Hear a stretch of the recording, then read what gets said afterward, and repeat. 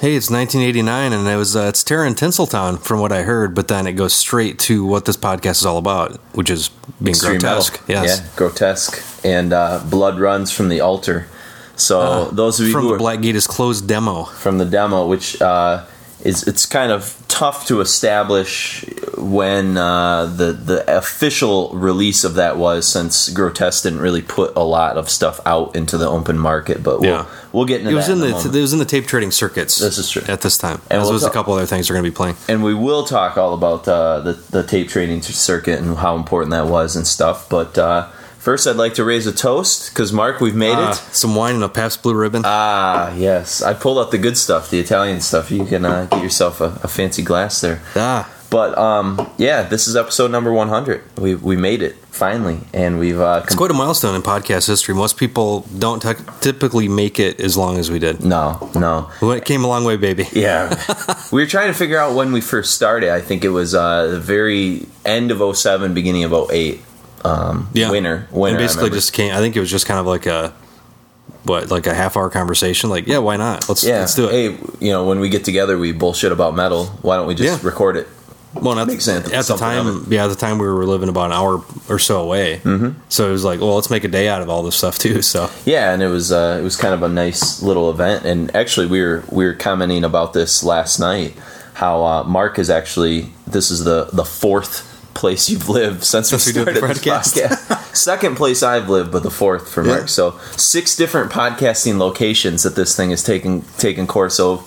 That's right. Over 100 episodes, So, and some of the episodes, actually, if we were to really get official, we've probably done more than 100, because we've probably done like 104. We're double episodes and things, and including this very special episode will be a double episode as well. We didn't want to cheat you on the most crucial year in metal history, so we decided, rather than having to be really tough and edit down some of the CDs that we would have liked to have played, or songs we would have liked to play, why not just make it 2? And we broke some of our rules, but basically because, in bringing some demo stuff in, purely because of the fact that this was my entry point into death metal, was this era, and when tape trading, before the stuff actually came out on disc. So I think it was important to kind of validate this year outside of just the actual releases that came out. And for those of you who are younger out there and haven't really read much up on the history of metal and stuff, it's probably hard for you to understand just how important tape trading is. It was the internet before internet, basically. You'd come up with lists. We had lists of, you'd tape trade and they'd send a list of what they had. You send a list of what you had back. Yep. And so you always had to be kind of on top of it and have holy crap, you've got the Eucharist demo, or something that nobody else had, to still have some kind of, I guess, cachet in the tape trading circuit. Well, in a sense, though, too, what's strange is, and Mark and I really aren't, we're music collectors, music lovers. So on occasion, I will find rare CDs that are maybe out of print or impossible to find on a blog spot, and until I can purchase it down the road or something. But we don't download very much. But I do know, I know younger people, some of my students who belong to very elite sort of file sharing groups, and a friend of ours, actually Andy Price, is in one of these too. And if you don't have new stuff to bring to the table, you're out. Yeah, and so it's the same kind of mentality. It's just different rules, and in a sense they're just copying and passing on, but there was more of an art to it. I think file sharing is just so easy and so empty in a way, whereas tape trading was tape trading made getting the mail a religious experience every single time. It was oh, can't wait to get the mail every day. And it's like that, and I understand that feeling as well from a journalist point of view, from getting promos. Totally. It was something you look forward to. But we did a lot of posturing, a lot of pondering, a lot of meditating, and we settled on 1989 as the year. Well, and just to briefly go into why the hell did you have the first track off Dr. Feelgood, or at least the intro on there? That was a song we were going to play, Terror in Tinseltown going right into Dr. Feelgood. Or Kickstart My Heart. We were back and forth on that one. But definitely Terror in Tinseltown kind of sets up what 1989 was all about. Exactly. And this, no matter where you fall on the metal spectrum, this was a big record as far as production, as far as pseudo, I don't know if you call Motley Crue metal, I'd call them a rock and roll band, but they brought a little bit more bombastic stuff to the forefront, to the mainstream.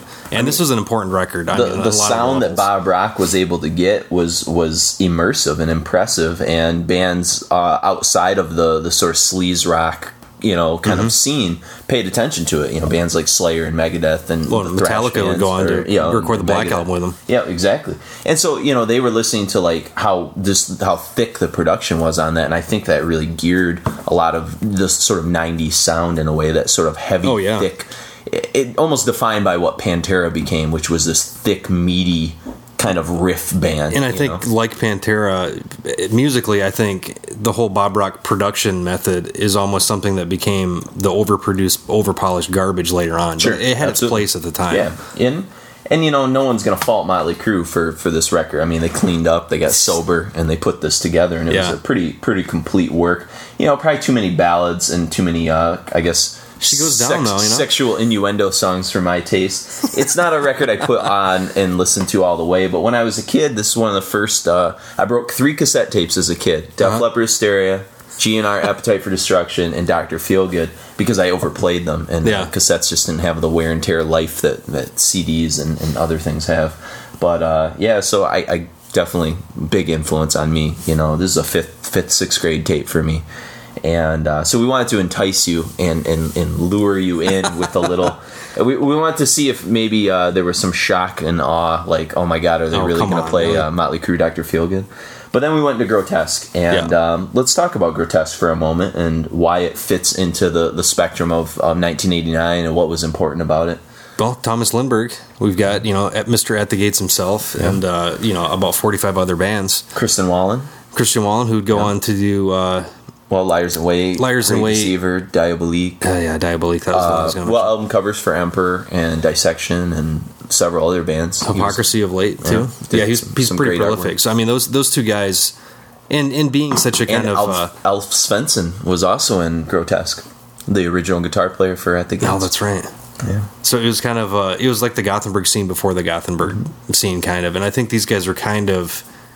I don't know at the time, but they have a lot of like reverence looked upon them now because how, you listen to this and you listen to like the Nihilist demos or the Dismember demos, and these guys were clearly, I don't know if it's because they're a little older, they're more insulated, but they have their completely own sound that's definitely a lot more, I think, polished and realized than a lot of the Swedish stuff was at the time. Well, and then later, later on, you'll hear band Tiamat and Grotesque, and even a band like Merciless, which we played on the 1990, the part 2, the last episode.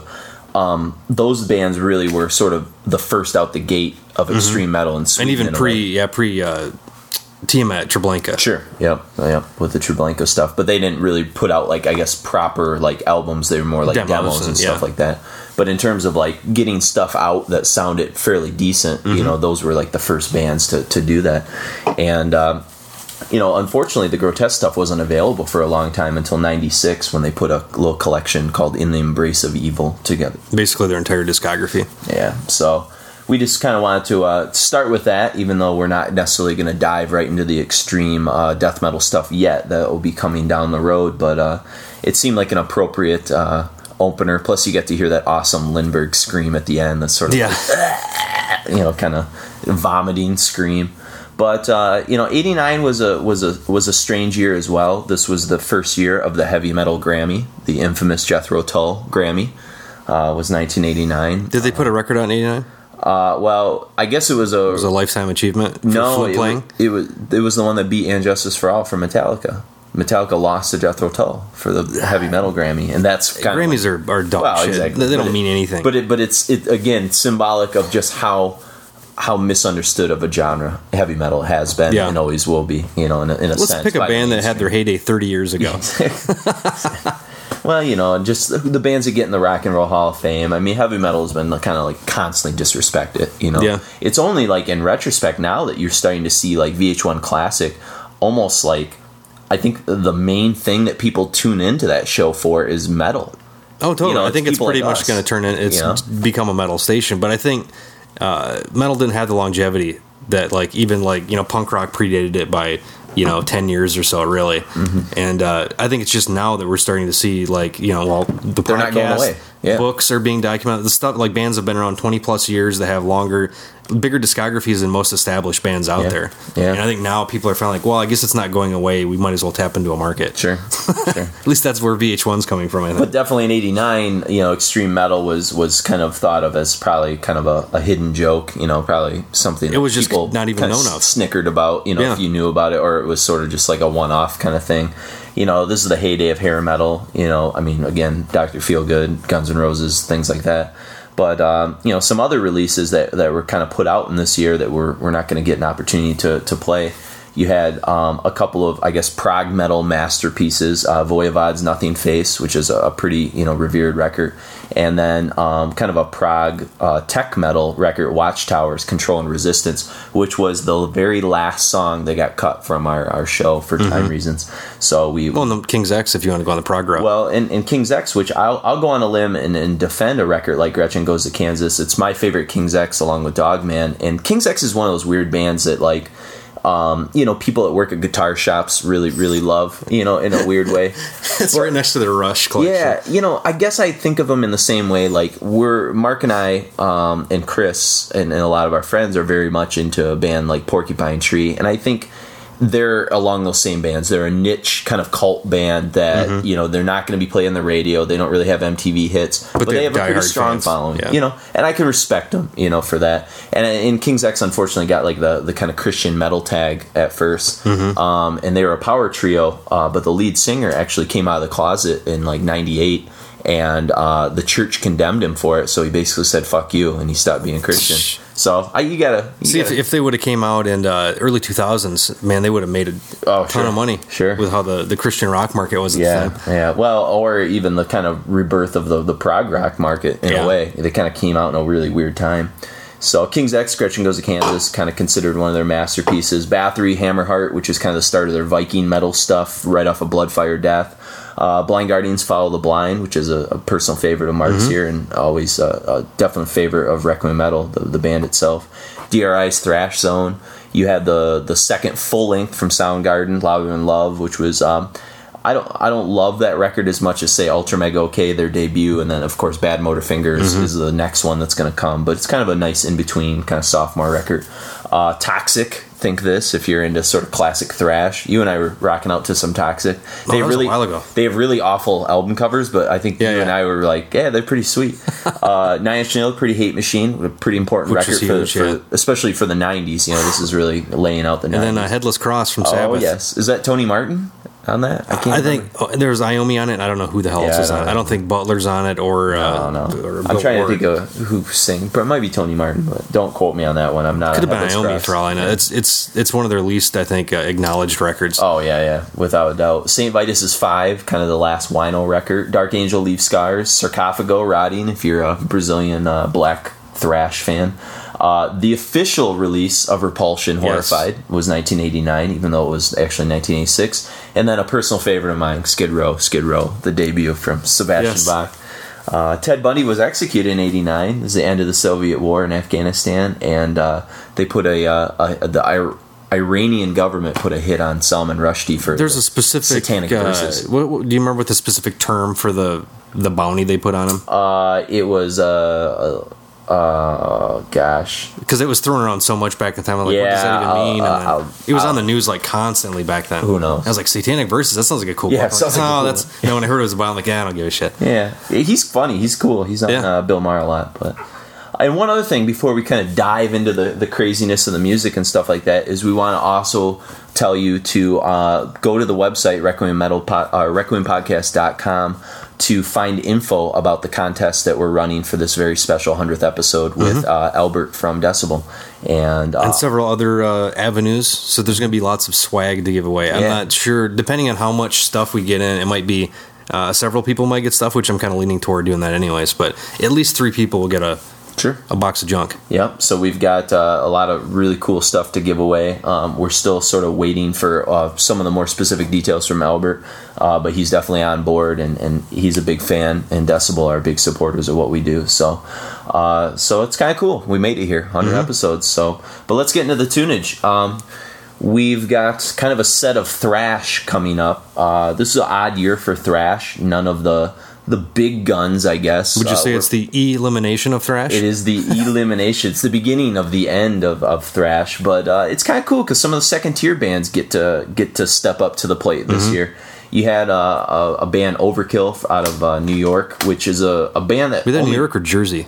That area, East Coast, pretty, damn close. They were kind of a band I think people like myself and Mark overlooked when we were younger. Bobby Blitz was almost a caricature of a frontman, too. And then like the more I listen to this stuff, the more it's like you take metal and punk and throw them together, and that's with the bass playing. I mean, just the energy. I mean, they're really a great band that only like bases. Over last couple of years have I really appreciated. Sure, and I remember a friend of mine had Horoscope. That was a big record on tape. Rob Moylan, who we know, his brother was a big metal fan. He used to come in a record store a lot too. But I used to borrow that from him and dig Coma and some of that stuff, but I never really bought Overkill until the vocals were so over the top that was when I was still on my anti like Merciful Fate King Diamond phase. So I didn't get it yet.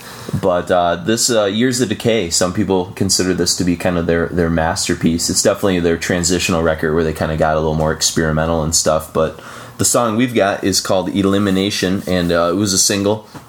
It strip mines the Masters of Puppet riff pretty heavily. Yes, it does. One note different. But of note, for those of you who are big Overkill fans, this was the last record from founding guitarist Bobby Gustafsson, so that's kind of a big deal for Overkill. Didn't he pass? Did he pass away? That I don't know. He may have. But I thought I might have heard that. But and then we've got another second tier thrash band out of the Seattle area, Metal Church, Blessing in Disguise. Unfortunate name, not a terrible band. No, Badlands, great tune. Very very dynamic, and also a lot of priestisms that we are noticing. Some Helfordisms. Oh, vocally, totally. Even some of the '70s priest influence on the kind of emotion in the song. It's a pretty rockin' tune. And then Testament, Practice What You Preach, which kind of a divisive record for some Testament fans. A lot of people it's the first one I bought. Thought they sold out on this. They were trying to go a little too Metallica, because if you look at the Metallica didn't sound like this at that time. Order, they were pretty, there was some kind of edgy stuff, and this was kind of more like I might be looking through it rose glasses too, but I like the record. I really do. I do like this and Souls of Black, even though that's kind of thought as a kind of a poo-poo record. But after seeing like what they did after Souls of Black with what came out after that, Demonic, and then Ritual was a pretty terrible record. I like Low and Demonic's alright. I'm a big Low and the Comeback record with Lombardo and DiGiorgio and all those guys. They had a couple. I think I don't think they knew what to do because they basically didn't stop. All the other thrash bands went away or changed drastically, and they're like, I guess we're going to do Slayer. Slayer always took like 4 years off in between each record, so they were fine. Yeah. But yeah, Testament was always looking for a direction, And they finally, one of the weird bands that actually, Chuck Billy being a fantastic thrash vocalist is a pretty damn good death metal vocalist too. So like actually experimenting with that stuff with, and even Eric Peterson being pretty into the whole extreme metal scene. Sure. I think kind of like Wonderkin and Skolnick, who could pull off really anything. But we got Nightmare coming back to you from Practice What You Preach. After Metal Church, and then we're going to end things with a British thrash metal band, which you don't hear much about the British thrash. Sabbath, and we'll talk more about Sabbath when we come back. So enjoy Elimination from Overkill.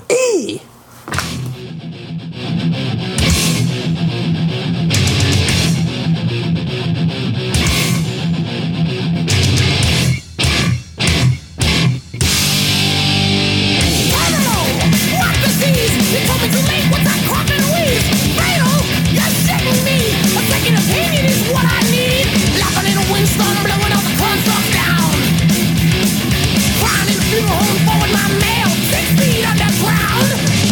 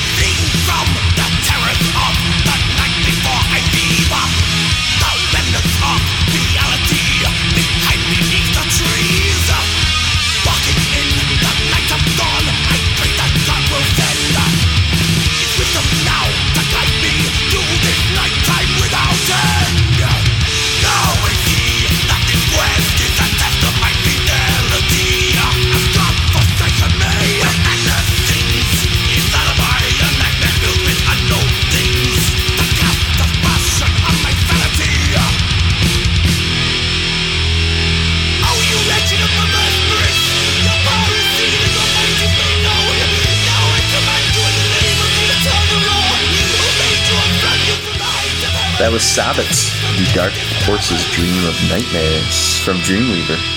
It's not quite a title. Yeah, it's quite a mouthful. It's a cool title. It's almost if wishes were horses. Yeah, well, it kind of reminds me of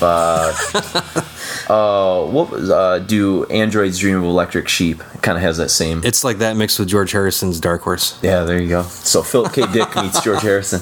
But yeah, this record is the debut full length from these guys, and definitely thrash coming out of England was such a weird thing because the punk movement and the crust movement and some of the stuff was so prevalent, and the grindcore movement that grew up with Napalm and all those, Extreme Noise Terror. So like there wasn't really a great place for thrash in the UK, and that's why you so very rarely hear about them. Acid Rain, and there's these not guys, a ton. Yeah, there's not a lot. But Sabbath was kind of interesting. This record, Dreamweaver, was based off of a novel by Brian Bates called The Way of the Word, which dealt with kind of Christian missionaries descending on paganistic Druid culture and stuff in the old days. So kind of a cool little subject matter. And the guy that was interested in it was Martin Walkyier. Is that how you pronounce it? Walker? The guy who ended up singing for Skyclad, who was the vocalist for for some, I always want to think of Valdemar Skulskera or whatever the hell the guy's name is, but yeah. Sorsheda or whatever the German dude. But and so also he went on to form a kind of a pagan Irish metal band, Skyclad. I don't really know how to describe them. Skyclad was they're very heavy, like some death metal elements, but there was a lot of kind of folky Renaissance fair isms as well as to the music. But there was enough, at least the first record, I remember I got a promo of it, and I had a poster of it in my living room, if that tells you anything. So it was decent, but it had almost like, it was like a more upbeat version of Primordial. Like, it wouldn't be surprised if they'd go from some sweet riff to almost a jig. See, I think I borrowed a Skyclad record from Chris because when I first started hanging out with you guys, I basically absorbed every band that you guys interviewed in Requiem. Mm-hmm. I just thought was relevant. Wow, there's some lots that weren't exactly. But Resurrection, but like at issue 5, 6, and 7, so not the early stuff, but like you did a Skyclad interview, so I was like, oh well, I think we liked them a ton. Yeah, so which I'm sure it's probably fine now. I think I had my fill because they had 45 people in the band, and they put out lots of records. Sure. And then the other guy in Sabbath that's kind of note is Andy Sneap, who the guitar player who went on to produce a lot of records. A ton of records, which I can't think of anything right off. Well, I know he's Arch Enemy stuff, He's done some Arch Enemy, Nevermore, a lot of the Century Media stuff, and he's good producer for sure, but worth mentioning. And Sabbath, interesting band. This record, Dreamweaver, and the History of Time. I can't even remember the History of Time to Come. There's just the two, which was the debut, and then this was the second record. They're both pretty solid records, and they've been reissued by Sanctuary in pretty nice packages for relatively no money at all. They have. I picked them both up. They have nice liner notes and everything, so it's good stuff. But next, we're going to sort of geographically navigate our way. Let's go to Switzerland, dude. Through Europe, we're going to go to Switzerland. Imagine if you were a roadie for Celtic Frost and form your own band. It would be Coroner. It would be Coroner, and imagine if Tom G. Warrior produced some of your early stuff.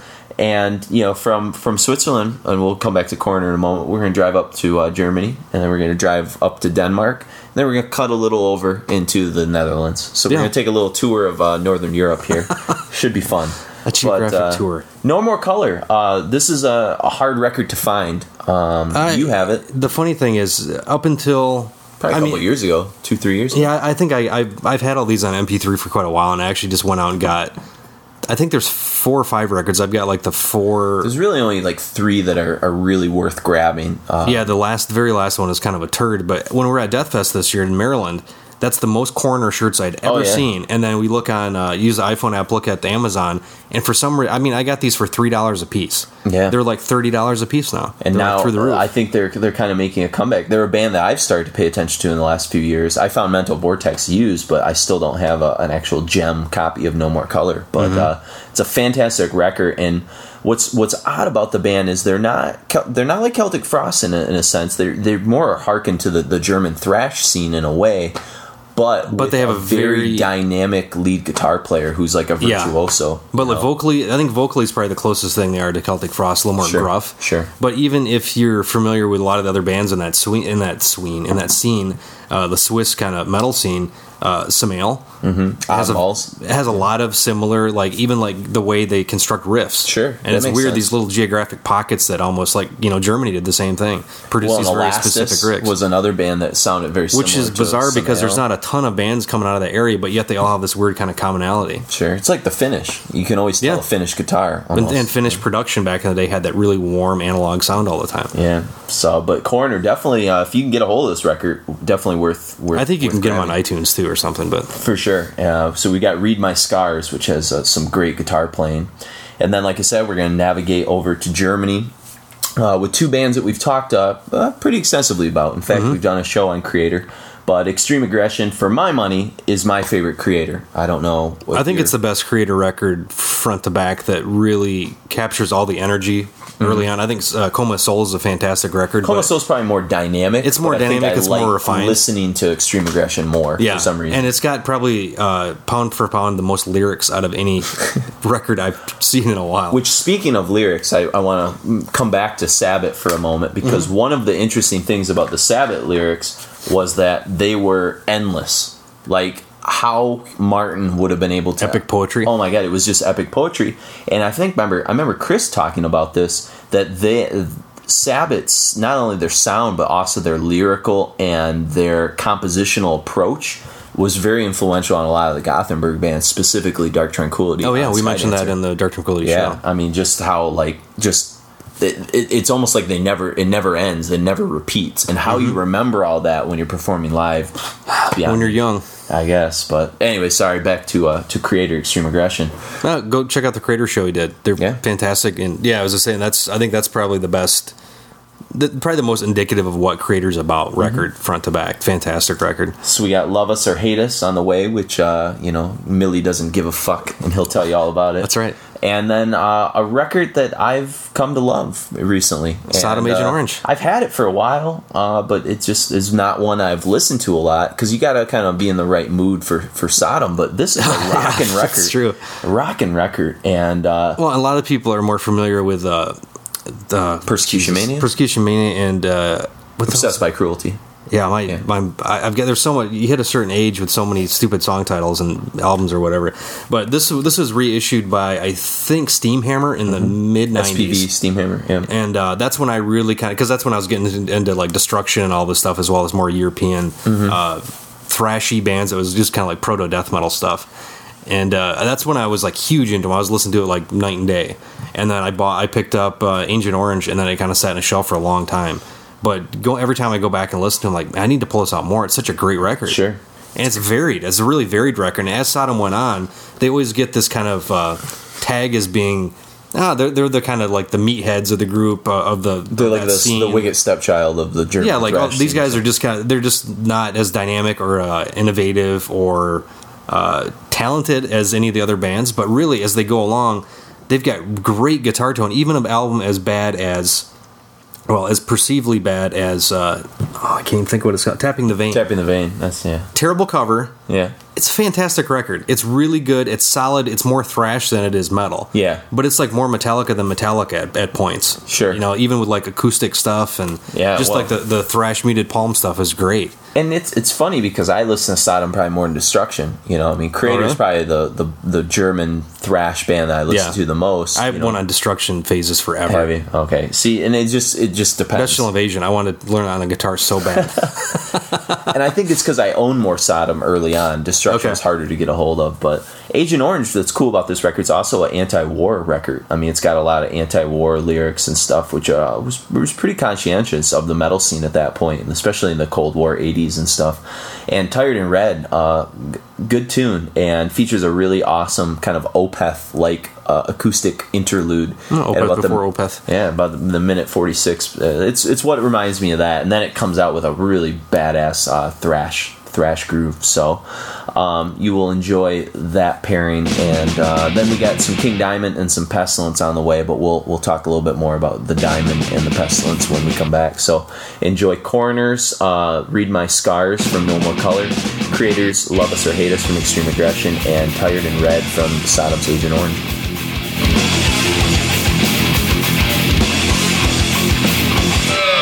My cloud echoes on a naked wall, cold like crystal.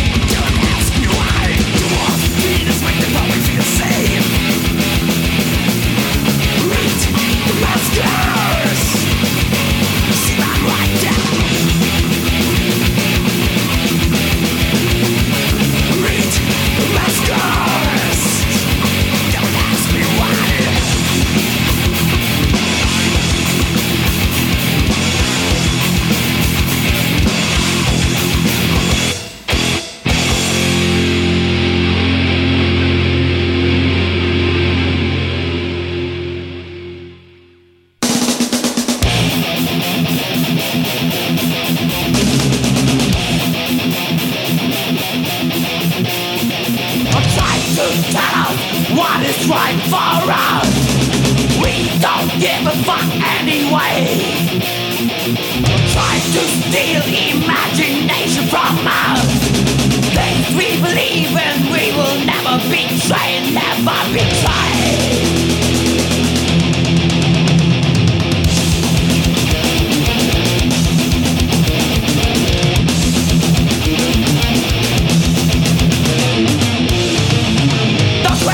Take us what draws away.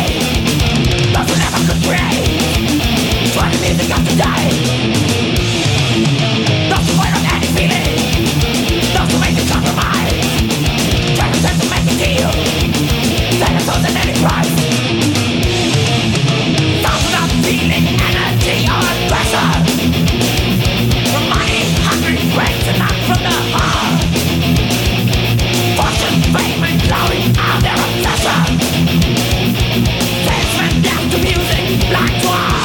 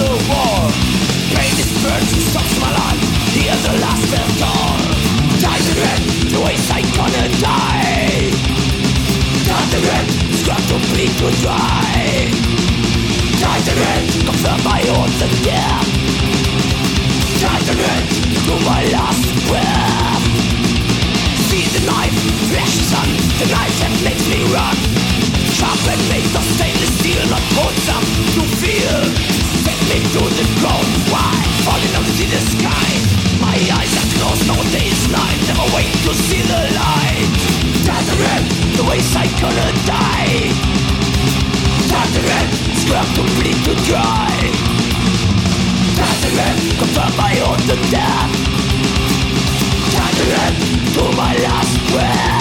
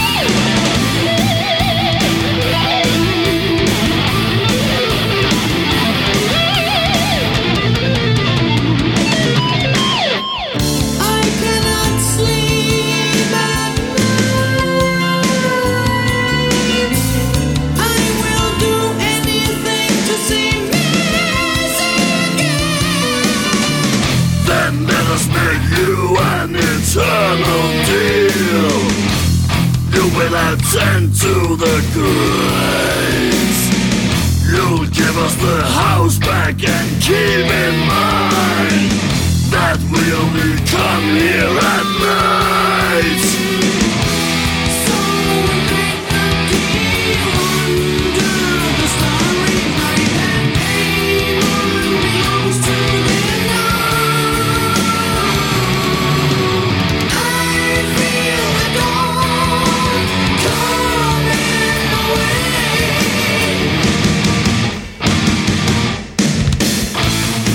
And as the sun breaks up the dawn, I can't hear them dance no more. There is no voices killing the pain.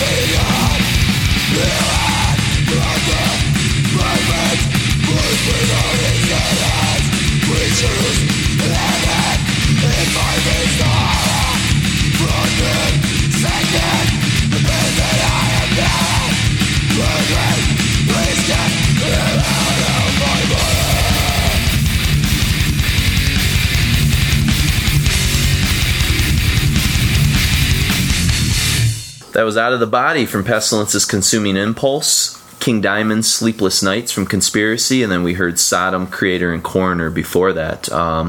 So we journeyed to Denmark and into the Netherlands. And we've talked about the King before, quite often on many King's of these one of shows. my favorites. I love the King. So we've had this is our isn't this episodes. The last Mickey D record, this correct? Is the last Mickey D record. It's the last King Diamond I own. Actually, for me, I ended at Conspiracy. I know you have stuff beyond, but it's not essential. I think this is the last. It's probably the last essential Diamond record. And you said this is the first Diamond song you heard, Sleepless Night. I remember seeing the video. Yeah, which is cool. Yeah, and I was just laughing. I was like, "What in the hell is this?" Because it's almost. I mean, like the lyrical content and musically, it almost feels like. It's almost like Judas Priestish or something. Sure. But then you see this guy dancing around with corpse paint and with his microphone made out of skulls. Yeah. It's like, what?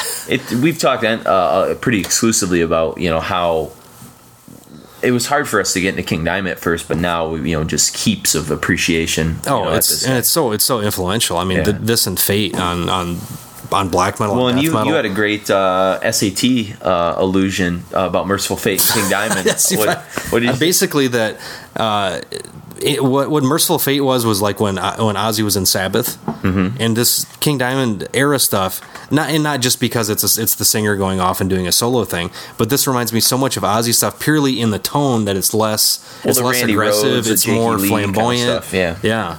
So it was that really kind of, and it's not. I don't think it's any kind of like huge epiphany of this. But as far as like tonality, Hank Sherman's riffing was more in line with, I guess, the style that an Iommi would have done. It wasn't as like flashy, whereas like King Diamond seemed to be more technical. I think there's more aggressive, more aggression in both of those earlier two bands than the solo debuts. But King never had bad mom hair like Ozzy did. That is true. Or any bad kind of like sequent suits and purple jumpsuits. No, he's gone for his top hat, but I got to give it to him that I like the top hat. He's kept the mustache for 30 some years now. He kept the mustache when it wasn't cool, and now it's come back to being trendy and exactly in again. So and he didn't cover it with makeup either. Yeah, you don't cover something up that beautiful. The King is a brilliant guy. But definitely Conspiracy. If you don't have any of the King Diamond stuff, get all that 80s stuff up to 89, and that's a good stopping place. And then Pestilence is Consuming Impulse, which has some cool templates on it. Not only is Out of the Body, you mentioned that you noticed a lot of the kind of Testimony of Ancient type, like the riffing, tonality, and things like that. Yeah, for sure. The way the songs put together, and just having heard Testimony of the Ancients first, then going back and listening to Consuming Impulse, it was like, man, this sounds like absolute turd. Yeah. But that was, young ears that were used to, thanks to Bob Rock, that type of, You were looking for that meaty Morris sound. Yeah, where I could hear everything was separated. Yep. And this is a little bit more, I think, of a tight, kind of more of a flat, but it also has to do, I think, with the weird thing about Pestilence has always been the way they tune their guitars is this weird, almost like off-key, weird, minor sounding. Yeah, and you definitely know a Pestilence riff when you hear one. That's and typically they always play slightly weird time signatures, but usually like fast drums, but with slow, weird, off-time guitar too, which I don't remember hearing it as much back on this album, but I do now. Well, and it's you probably weren't like trying hard to like get much out of it because you weren't really. It was just another CD in the stack for a while. Exactly. And Martin Van Drunen on vocals. Yes. I think he goes on and does some important stuff. Sphinx. Yeah, one of my favorites. Bullets. Yeah. And we've and both were briefly until his hair fell out and he left. That is true. So this is a cool record for that because not only is it kind of the first really established Pestilence record, but it's also the kind of first major appearance of Martin Van Buren in the extreme metal scene.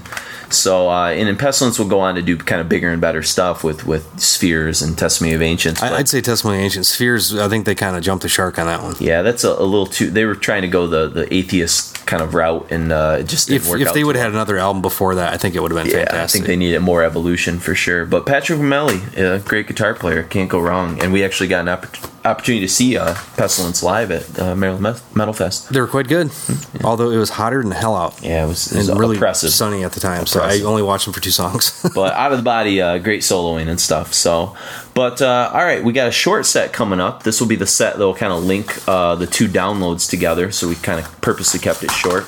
And we'll talk briefly just about 2 bands that kind of fit together in this set. And well, it also does Nine Inch Nails, Pretty Hate Machine, tertiarily kind of fits into this. Yes, you could throw them in. If we had more room, this is where we would fit Nine Inch Nails in, because we're talking about Ministry and Godflesh, and we've already done a Godflesh show, so you know, hopefully if you've listened to that show, you know a lot about them, and it's no surprise that we would include... I think Ministry's made it on another show for Psalm 69, We did Psalm 69 for the 92 show. Okay. Yep. So, and but yeah, Godflesh, I mean, Street Cleaner, this is their masterpiece, undisputed. No one's gonna argue with this. They actually reformed for Hellfest. We were just reading about it in a Decibel issue.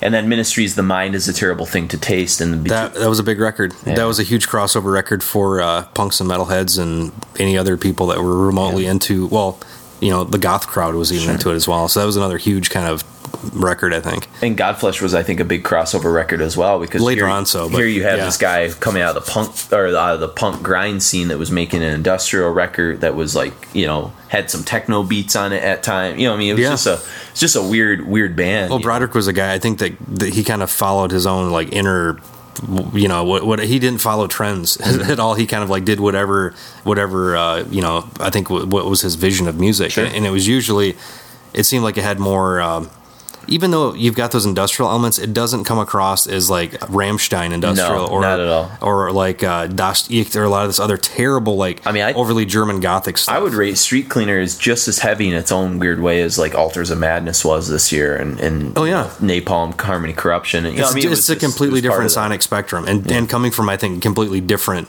not the heavy metal background quite so much as probably the Swans and a lot of stuff like that. Absolutely. Yeah. And probably bits of Sonic Youth and a lot of the whole New York, the noise stuff. New York noise stuff for sure. And Jorgensen, what he did with Ministry, this is the transitional record, because as good as the album was Stigmata. I'm drawing Land of Rape and Honey. Oh, Land of Rape and Honey. Land of Rape and Honey it wasn't super powerful and super heavy. This was the first record where you really sensed a metallic element all over the place. Oh yeah. And the 2 songs we picked out to play for you from Mind is a Terrible Thing to Taste, Breathe, which is kind of repetitive, but also kind of packs a really nice punch to it. And then from Godflesh, we've got Wound, which is a song we didn't play when we did the Godflesh show. About a year ago, probably. Yeah, something like that. It's a ways back. So, yeah. I was living here at the time, so it's within a year. But, and this is two solid bands. And again, most of you are probably familiar with Ministry on some regard. We talked a lot about them on the 1992 show. If you just know them from their newer stuff and you got a little sour taste, go back and listen to this stuff, because this is kind of weird. I think they're really relevant. Sure. Land of Rape and Honey, this, and Psalm 69 are those are the 3 you need. Everything after that, I think, are kind of pretty Dark Side of the Spoon. Pretty forgettable. But so we're going to end it with Breathe, and then find your next download. Find your next download. Right next to this one. We'll start it off with Wound from Godflesh, the Street Cleaner. Wound from Godflesh, and that will also transition to Faith No More, Zombie Eaters, which we'll talk about Faith No More when we join you in part 2 download. So take your time. We'll see you in a little bit. Yeah, enjoy.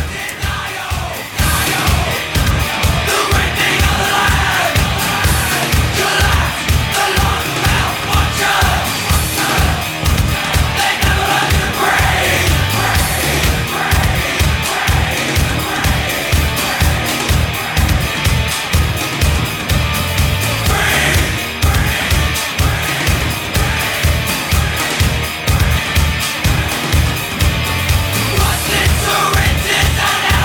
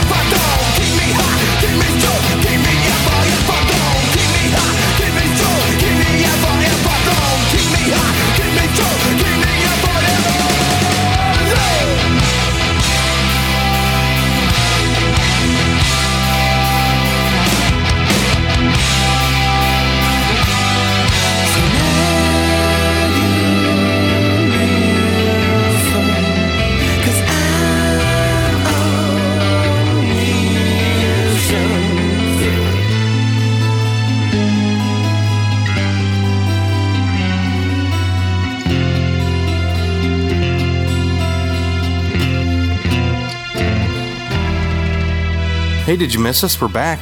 And you just heard Zombie Eaters.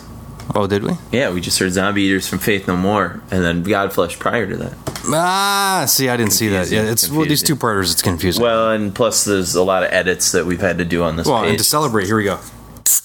There it is. There it is. I'm tapping the wine, so tapping the vein of wine. Delicious. From the southern boot region of Italy, Puglia. This is Pabst Blue Ribbon from the southern region of Milwaukee. Milwaukee Metal Fest. See, there's a connection.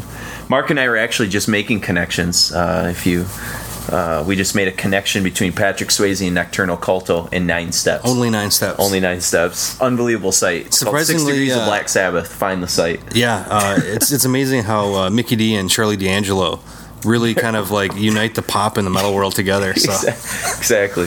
But speaking of weird stuff, Faith No More. The Real Thing. This was a huge record. Mm-hmm. I mean, this was a epic. The song and Falling to Pieces were 2 songs that really kind of define MTV when I was younger, in a way, in terms of artful video production, just in terms of something that really stuck out as being really different, but yet it was kind of accepted by the mainstream in a way. Which was kind of weird because it was, well, I think it was similar to, first of all, Faith No More gets a lot of slack for helping create the new metal genre, which I don't necessarily... Rage gets that slack, Helmet gets that slack. I don't necessarily see that either, but I think what interests me so much about Faith No More when I first started listening to them on this record, I heard, what was the first...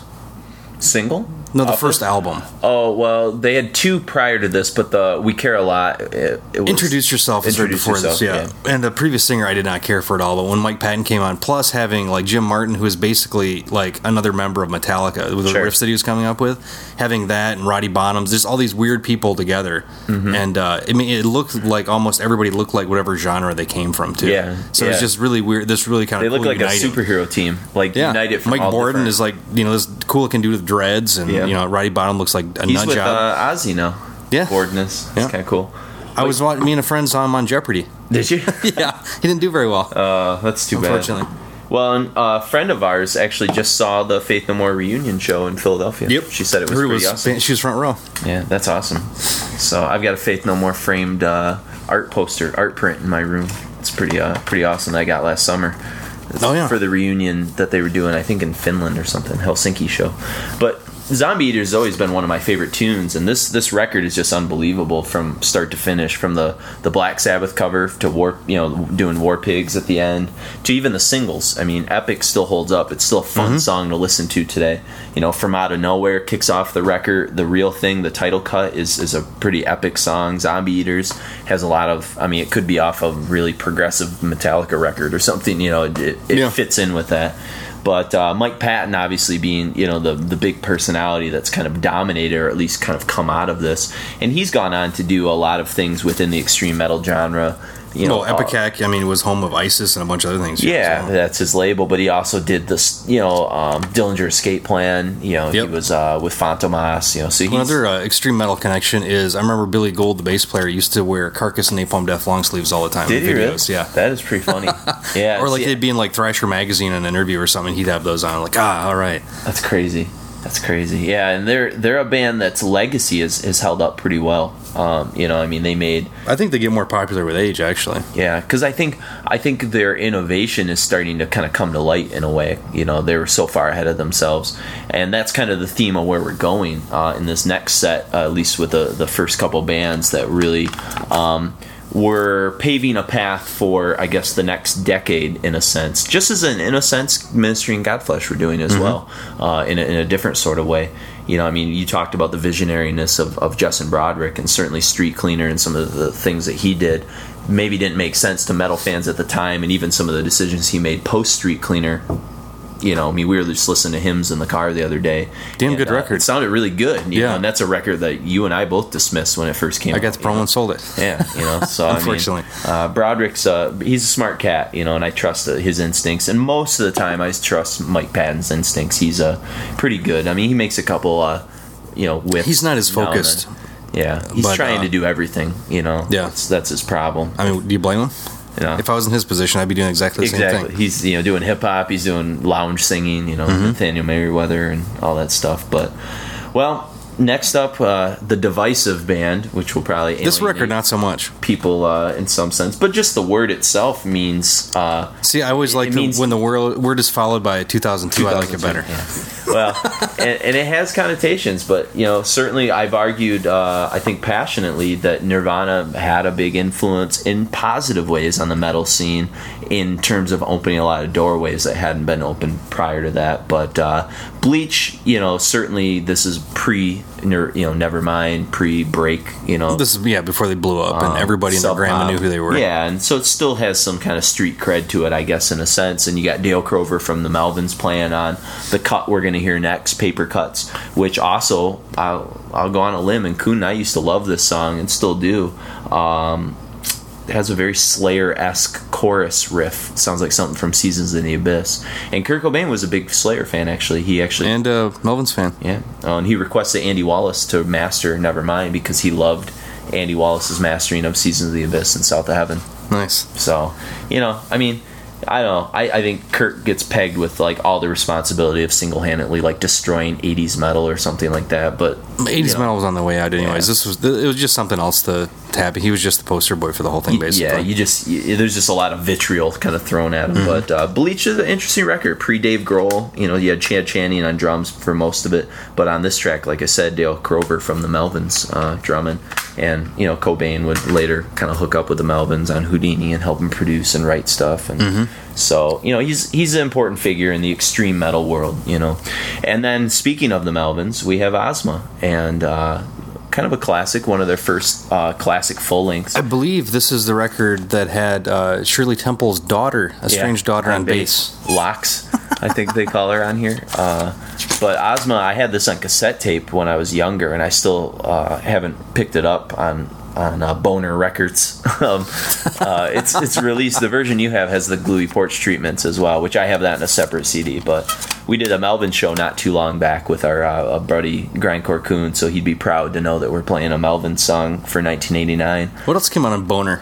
Well, the Melvins have a lot of things on Boner, but I don't know. Maybe some Henry Rollins spoken word CDs or something like that. It's a Bricky California outfit. Yeah, so you got me. But the Melvins, again, hailing from Seattle area. I should say. Yeah. Same with Nirvana, Seattle area. But the two Alice in Chains, Seattle area. That's true. Soundgarden, Seattle area.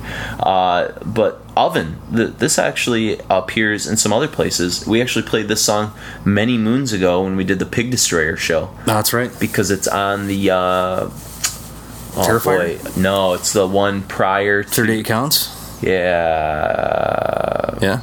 I think so. Sorry, I'm thinking.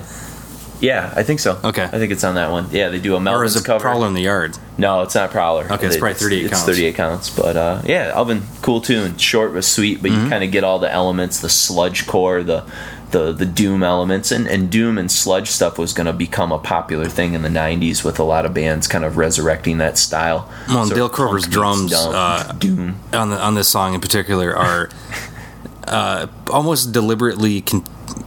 They counter your expectations. We'll put it that way. You think he's going to hit something, and there's a space. Yeah, exactly. But he's on time the whole time, which is interesting. But it kind of goes to back up the whole assumption that the Melvins either are doing awesome stuff or they're just fucking with you. Exactly, and it's probably somewhere. The truth lies in between. I think somewhere. And I've had the opportunity to see these guys live quite a few times, and they always put on a pretty decent show. But you even hear elements of that frustration when you put on records like Dope Throne from Electric Wizard, which is very always wanting to to go. Yeah, exactly. And but this is going to lead us into a whole nother direction. Actually, we're going to jump ship across the ocean and head back up to Northern Europe for a little bit with Candlemass. And speaking of doom and gloom, with Tales of Creation and a tune called Tears. But we will we'll talk more about Candlemass and the whole Swedish thing when we come back, because Candlemass is going to open the gateway into the Swedish death metal scene. Yes.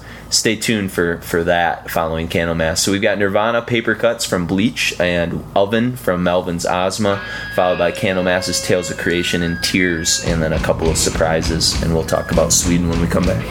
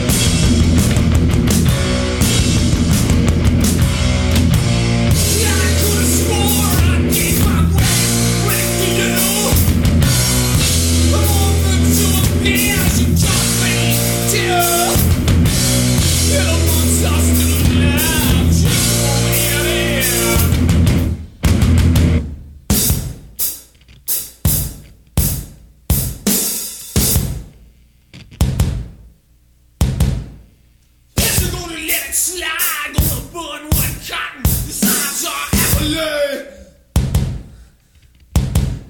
My man love and drive, he took from under what's come over me.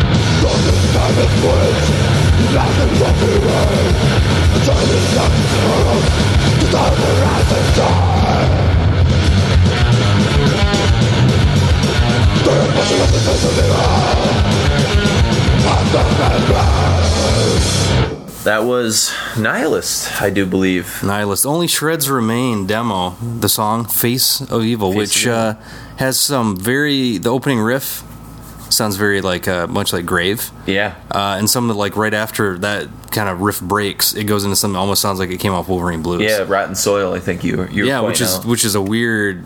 You don't hear that much, I guess, variation or very specific tones out of that early Entomb stuff. Yeah, it was pretty cohesive, and that's why we chose that song. We were kind of leaning originally towards playing "When Life Is Seized" from the Drowned demo from '89, but which was re-recorded back on Left Hand Path, but. We figured most people maybe haven't heard Face of Evil because, even though elements of the song have shown up in other places, but the song itself, it wasn't re-recorded by Entomb. And I believe that this was put out by Candlelight, right, in a compilation in 2000. The Man originally put it out. Or Third Man Recordings, yeah. Yeah, but Candlelight put it out in the U.S. Okay. You should be able to get it off Candlelight's site or Amazon or whatever, but it's very worthwhile CD to have. Absolutely essential. And Nihilist, for those of you who are, of course, unaware, we already kind of let the cat out of the bag, but it becomes Entomb. Mm-hmm. It's the roots and foundation of what would become Entomb. Anybody that's familiar with Unleashed will maybe recognize that sure as hell sounds like Johnny Headland on vocals. Yeah, and he was the bass player in Nihilist before he left or got kicked out, and then he went and formed Unleashed. He was the old guy. Yeah, he was the weird old guy hanging out with us. But supposedly the credits go to LG, the vocalist for Entomb now, but it doesn't sound a lot like him. So. I'm pretty versed in even like his Comicon performances, so I don't really hear anything of him in that at all. Yeah, and so, but Johnny claims no, but I don't know. It's probably one of those things they'll take to their grave. It's like the clandestine Johnny Dordevic thing, exactly. Kind of mystery abound. But Nihilist, the Nihilist demos from '89 were just as legendary as the Grotesque demos and a lot of those things, and they. They were a band that was influenced by Autopsy, which we'll be talking about Autopsy in a little bit, and Repulsion, and the Vomit from Norway. Atheist, or Ravage as they were called back then. So they're drawing influences internationally, and they're going to single-handedly, I guess to some extent, along with Tiamat, which we heard prior to that, put Sweden and Swedish death metal kind of on the map. Well, and within 2 years, they changed their sound so much that by the time Left Hand Path came out, they were done with that, I think, style. Yeah. And then Clandestine comes out, totally different thing. Wolverine Blues, same thing, completely, and it just goes on from there. Yeah, Entombed is really ran away from their original roots in a sense, but yet they always have. Well, I wouldn't say always, because I think they had that like really kind of strange period with Same Difference and things where they were almost Black Juju. They were just so far away from their roots, but they've since in the 2000s kind of come back and replanted themselves into some of the death and roll kind of sound that they. Well, they came back and did Uprising, which I think was a fantastic record. Yeah, Uprising. I really like the one after that. Was that Morning Star? Morning Star, and then the One in Sodom EP is really good. Yeah. The full length. I even like the opera thing they did. That was pretty hip. Oh, the Unreal Estate ballet deal? Yeah. That was kind of... Yeah, not opera, ballet. So they haven't really done a terrible record yet. No. I didn't really dig Serpent Saints too much, but it's just... Okay. I don't listen to it that much. It's got 2 good songs on it. Yeah. It's one guitar player that never really wrote any of the songs or writing the songs now. That's true. That's kind of tough these days. But sorry, Alex, but that's the truth. Yeah. definitely get a hold of the Nihilist demos. This was a kind of a blessing in disguise to get this kind of falling through the cracks. And while your credit card's out, get Dismember the complete demos that came out through Candlelight, I believe, as well. Also very good. And speaking of early Swedish death metal stuff, we had Tiamat, Sumerian Cry, In the Shrines of the Kingly Dead prior to that. Yes. And these guys originally were called Treblinka, which unfortunate name. Not a popular name. I think that was probably more for shock value. Shock value, of course. But luckily they changed their name quickly after that, and I don't think their subject matter ever reflected any kind of concentration camp Nazi themes. No. But they were into the occult stuff a little bit early on, and some of that, but then they kind of even transitioned away from that. It's that teenage fascism with fascism and everything else, all the communism or whatever. You know, like I was really into that stuff. I'm assuming that. Yeah, I'd go to the army surplus store and find like the Slayer looking eagle thing. Like, oh, this is cool. I wouldn't put on my coat, but I mean, there's a fascination with evil. There's a reason that History Channel plays so much Hitler stuff, and that so many kids are interested in the Holocaust and stuff. It's not because they support it or anything. It's just it's a taboo subject. Well, it's fascinating that one person could have done so much evil and horror. Yeah, absolutely. But Tiamat themselves, again, like we mentioned before, like Grotesque and even like Nihilus that you heard, just the last song you heard there, completely different sound coming out of Sweden. So Sweden has all these little pockets of different sounds. How would you describe the Tiamat sound, like I guess in comparison to what we heard earlier with Grotesque and Nihilus? It's coming out more like the Bathory, like Celtic Frost kind of roots. A little bit, but more, there's still a lot of speed to it. But it's just there's no. I think they're almost more about the entire overall vibe of the song instead of like precision guitar. Yeah. Like there's no. Everything's kind of like draped, in some kind of atmosphere. That was kind of the Tiamat. The sound that way is not incredibly expansive too. It's very thick and kind of. It almost sounds like a live recording or something. There's never a whole lot of definition in guitars. I think this was another Skogsberg recording, if I'm not mistaken. Yeah, the last Entomb that we just heard was Skogsberg's first. That was the first thing he did, or at least the first time. The first metal thing he did, with these guys. Yeah, and so that's kind of important. So Thomas Skogsberg will become kind of the face of. And Tiamat will go to be the face of terrible goth rock. They have quite a few good records in them until you hit that point. Some good ones prior to that. And then we started we started off with Nirvana and the Melvins, but we talked about them, but we started the Swedish trio off with Candlemass, Tales of Creation, and Tears. And this is just a tune that when we did the Candlemass show, we didn't play this song off this record. We did play quite a few songs from it, so I decided to pick kind of just another variety of songs rather than play the title track. It shows off a lot of Under the Oak, a lot of Messiah's vibrato skills. That's for sure. Yeah, and some great solos. And I mean, what can you say about Candlemass? We were saying that they're not an immediate band. I think that was your quote.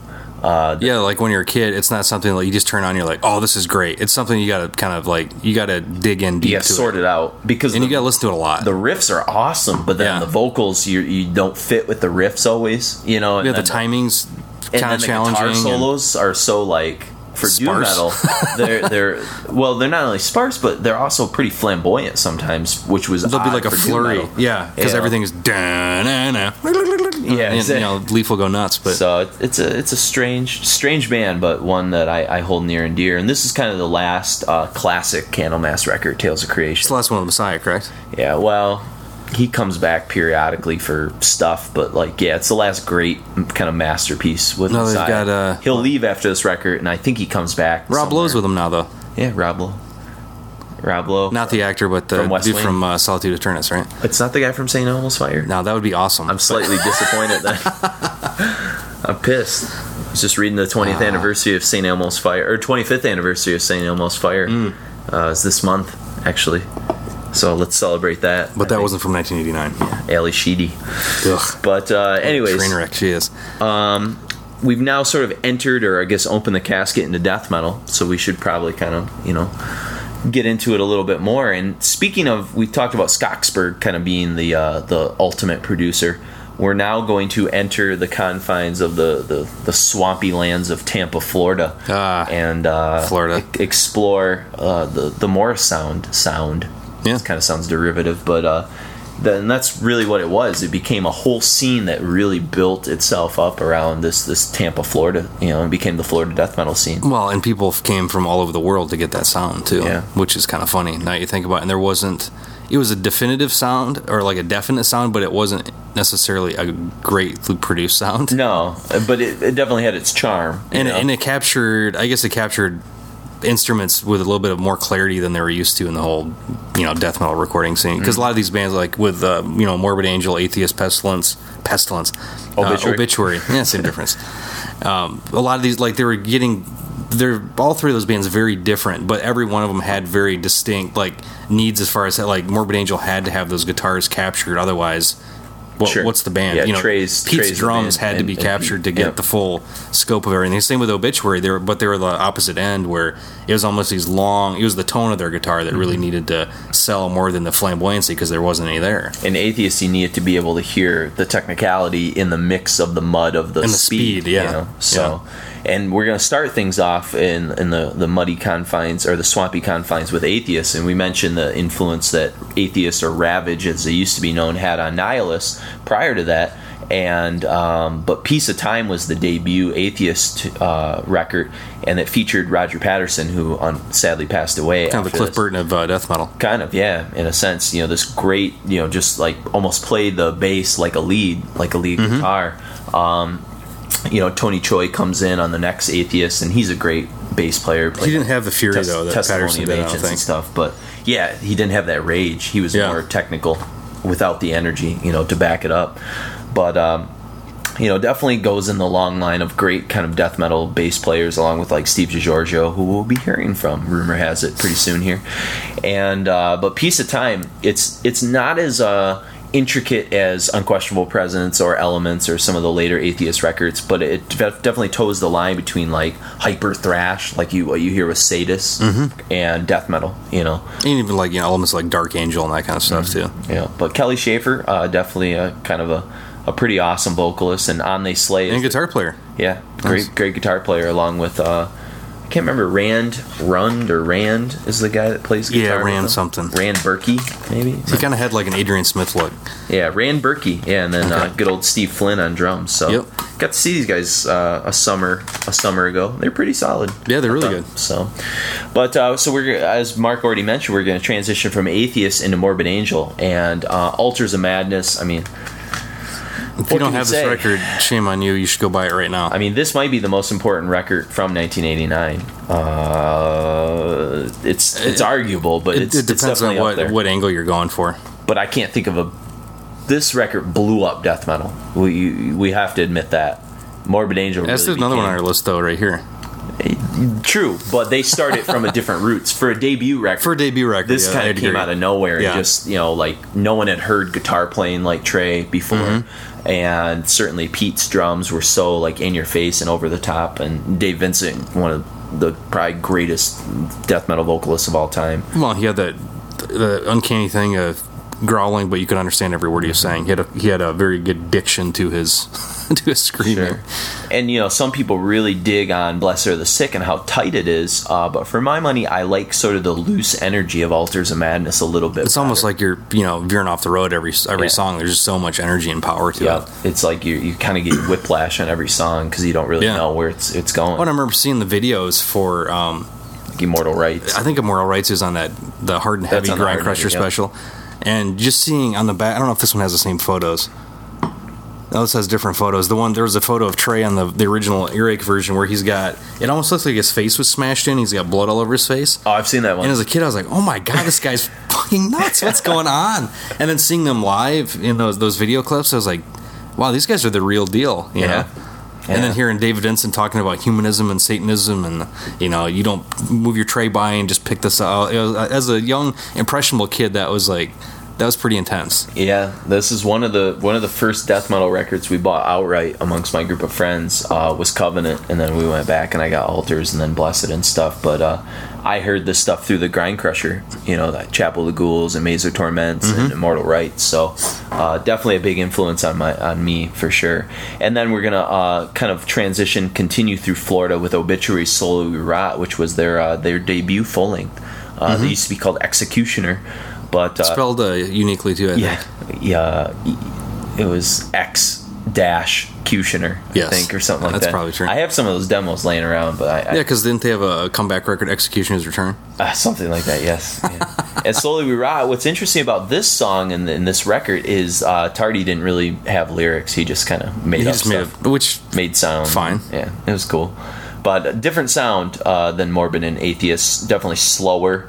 But you know, there's some kind of breakdowns where Donald Tardy kind of they're in the groove camp. Yep. You know, for sure. They're and definitely in the the Celtic Frost worship camp as well. For sure. Yeah, I mean, they wouldn't exist without Frost. Tone for town, just like... And, I mean, most of the breakdowns, too, are Celtic Frost breakdowns. Yeah, and we talked a lot about Cause of Death on last week's episode, 1990, so... But I was just telling Mark, I found something on YouTube today. If you find it, it's from Milwaukee Metal Fest 1990 obituary. There's like an atomic explosion on stage. It's pretty entertaining to watch.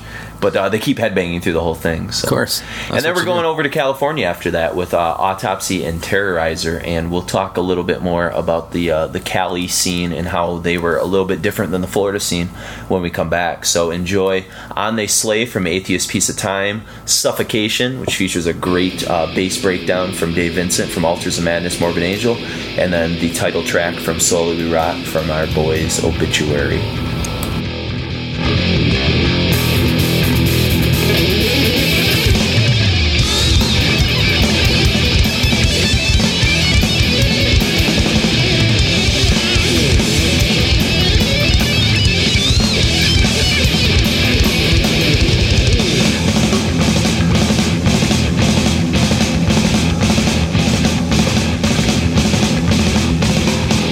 Why they slave to go out to town? The boss here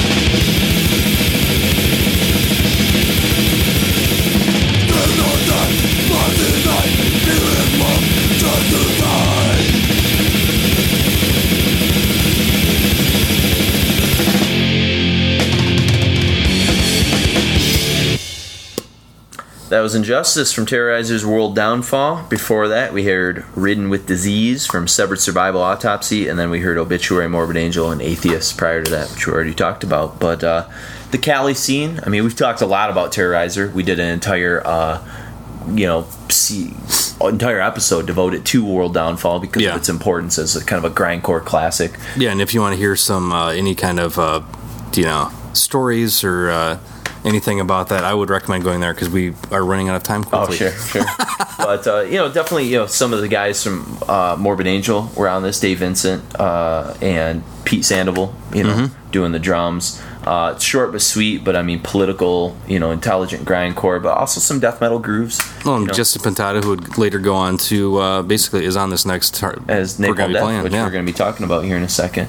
And then Autopsy, Severed Survival. They were kind of an oddball death metal band from America because they're very, very doomy, but yeah, sloppy, but yet deceptively sloppy, I think, but it was more almost like more of a vibe what they're playing because they're very professional. I mean, we saw them at Metal Fest this year, tight as hell, but the stuff mixes between Sabbath, Death, all that kind of stuff, all kind of like mixed together. And I think one of the solely the largest influence on Dismember.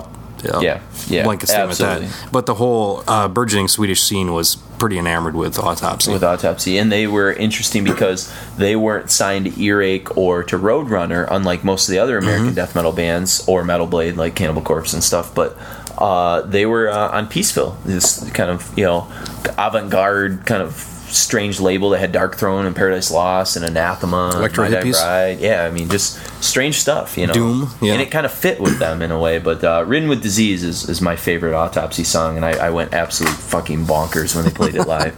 Mark can attest to that. I was sitting on top of the metal cage, just like going crazy, looking over top the audience. But speaking of Terrorizer and grindcore, let's cross paths across the pond to England. And this record from Napalm Death, Harmony Corruption, this was a game changer for these guys because it really moved them out of the punk grind scene and pretty firmly into the death metal scene.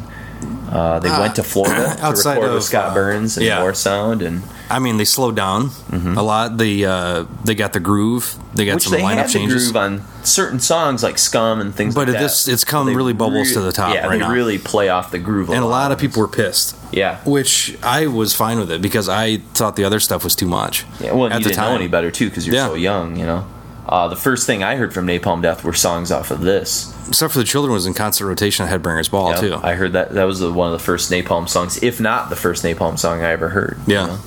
And Harmony Corruption, I mean, I know we've talked to Albert, and we'll talk more about Albert in a second when we mention the contest, but he said that he would love to do a second Napalm Hall of Fame for this record because it's so it's a fantastic record.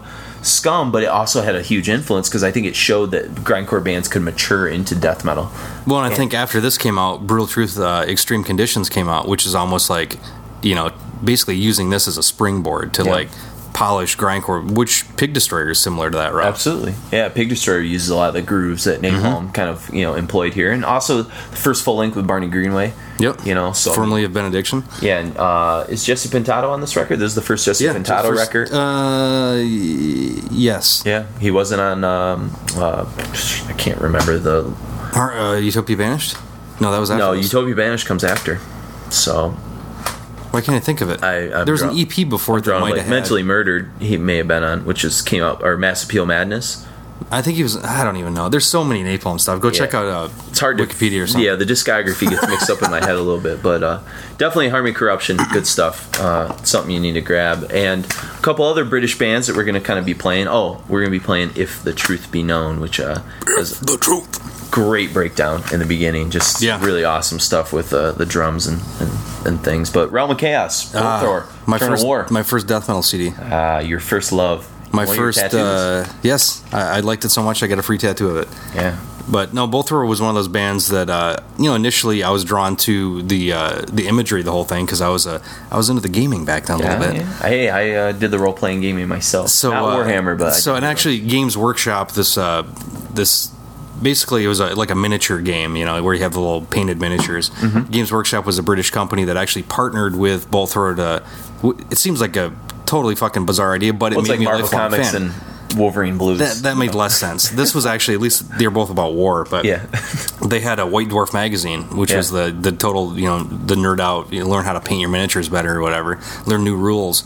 Had a write-up on Bullthrower, and I remember going out and buying this, sitting in English class with Chris, and this was the first time we ever heard the really deep guttural vocals like this. Well, and the guitars are so down-tuned. I mean, it's something like you almost like when I'd like a couple years previously, I bought like a Crass record, and I couldn't figure out what speed to play it on. Yeah. But this was a CD, so I was like, this is how it's supposed to be. I was like, this is just unbelievable. It was just like a game changer. Like, hair on the neck stands up, and I was like, it just something like an immediate connection. Yep. Like, okay, this is the stuff I can't live without. Yeah. Change your constitution. So.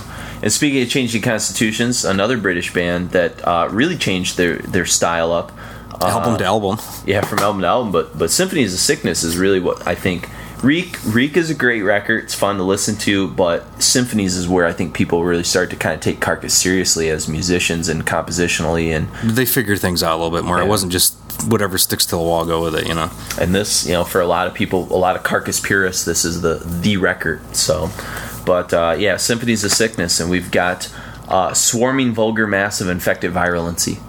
Say that 5 times fast. It's a catchy little tune. It is a good tune. So, definitely, and we've spoken so much about Carcass that, Go check out the Carcass episode. Yeah. Everybody knows about Carcass. Re-Choosing Death from, there's all kinds of stuff. And then we're going to close 1989, our most crucial year of metal. Let's go back across the lake. Let's go. Let's go to Brazil. Wow. It's like a global metal. We're just geographically traveling everywhere. And we got Slaves of Pain from Beneath the Remains from Sepultura, which this was a pretty big record. Very big record. Yeah. Kind of tied the thrash and the death metal scenes kind of together pretty intimately. And again, another Scott Burns Morris sound production. So the guy gets around, man. Until he started hearing. He's like herpes. Death Like Silence Productions started putting stuff about the anti-Scott Burns. Yeah, that's true. That's true. Which it almost became a trend in metal for a while. Got burnt out, but. These are 4 great bands, 4 classic records, and a fine way to close out. Would you say a fine way to exit? A fine way to exit, yes. And please let us know what you thought. Episode 100. I know we've kind of rant and rave for a while here. Hopefully you've enjoyed what you've heard. Shoot us an email at requiempodcast@gmail.com. Look for the contest. Look in the sidebar. It'll be on the right sidebar on requiempodcast.com. Yeah. And definitely leave us some comments on iTunes and things like that. Check us out on Facebook, Mark and Jason. And most of all, thank you for being listeners for these first 100, and we look forward to the next 100 for sure. So for a very special episode, I'm Jason. And I'm Mark. Let's shake shaking hands. All right. And we're gonna have a drink on you. Oh, plastic. Delicious.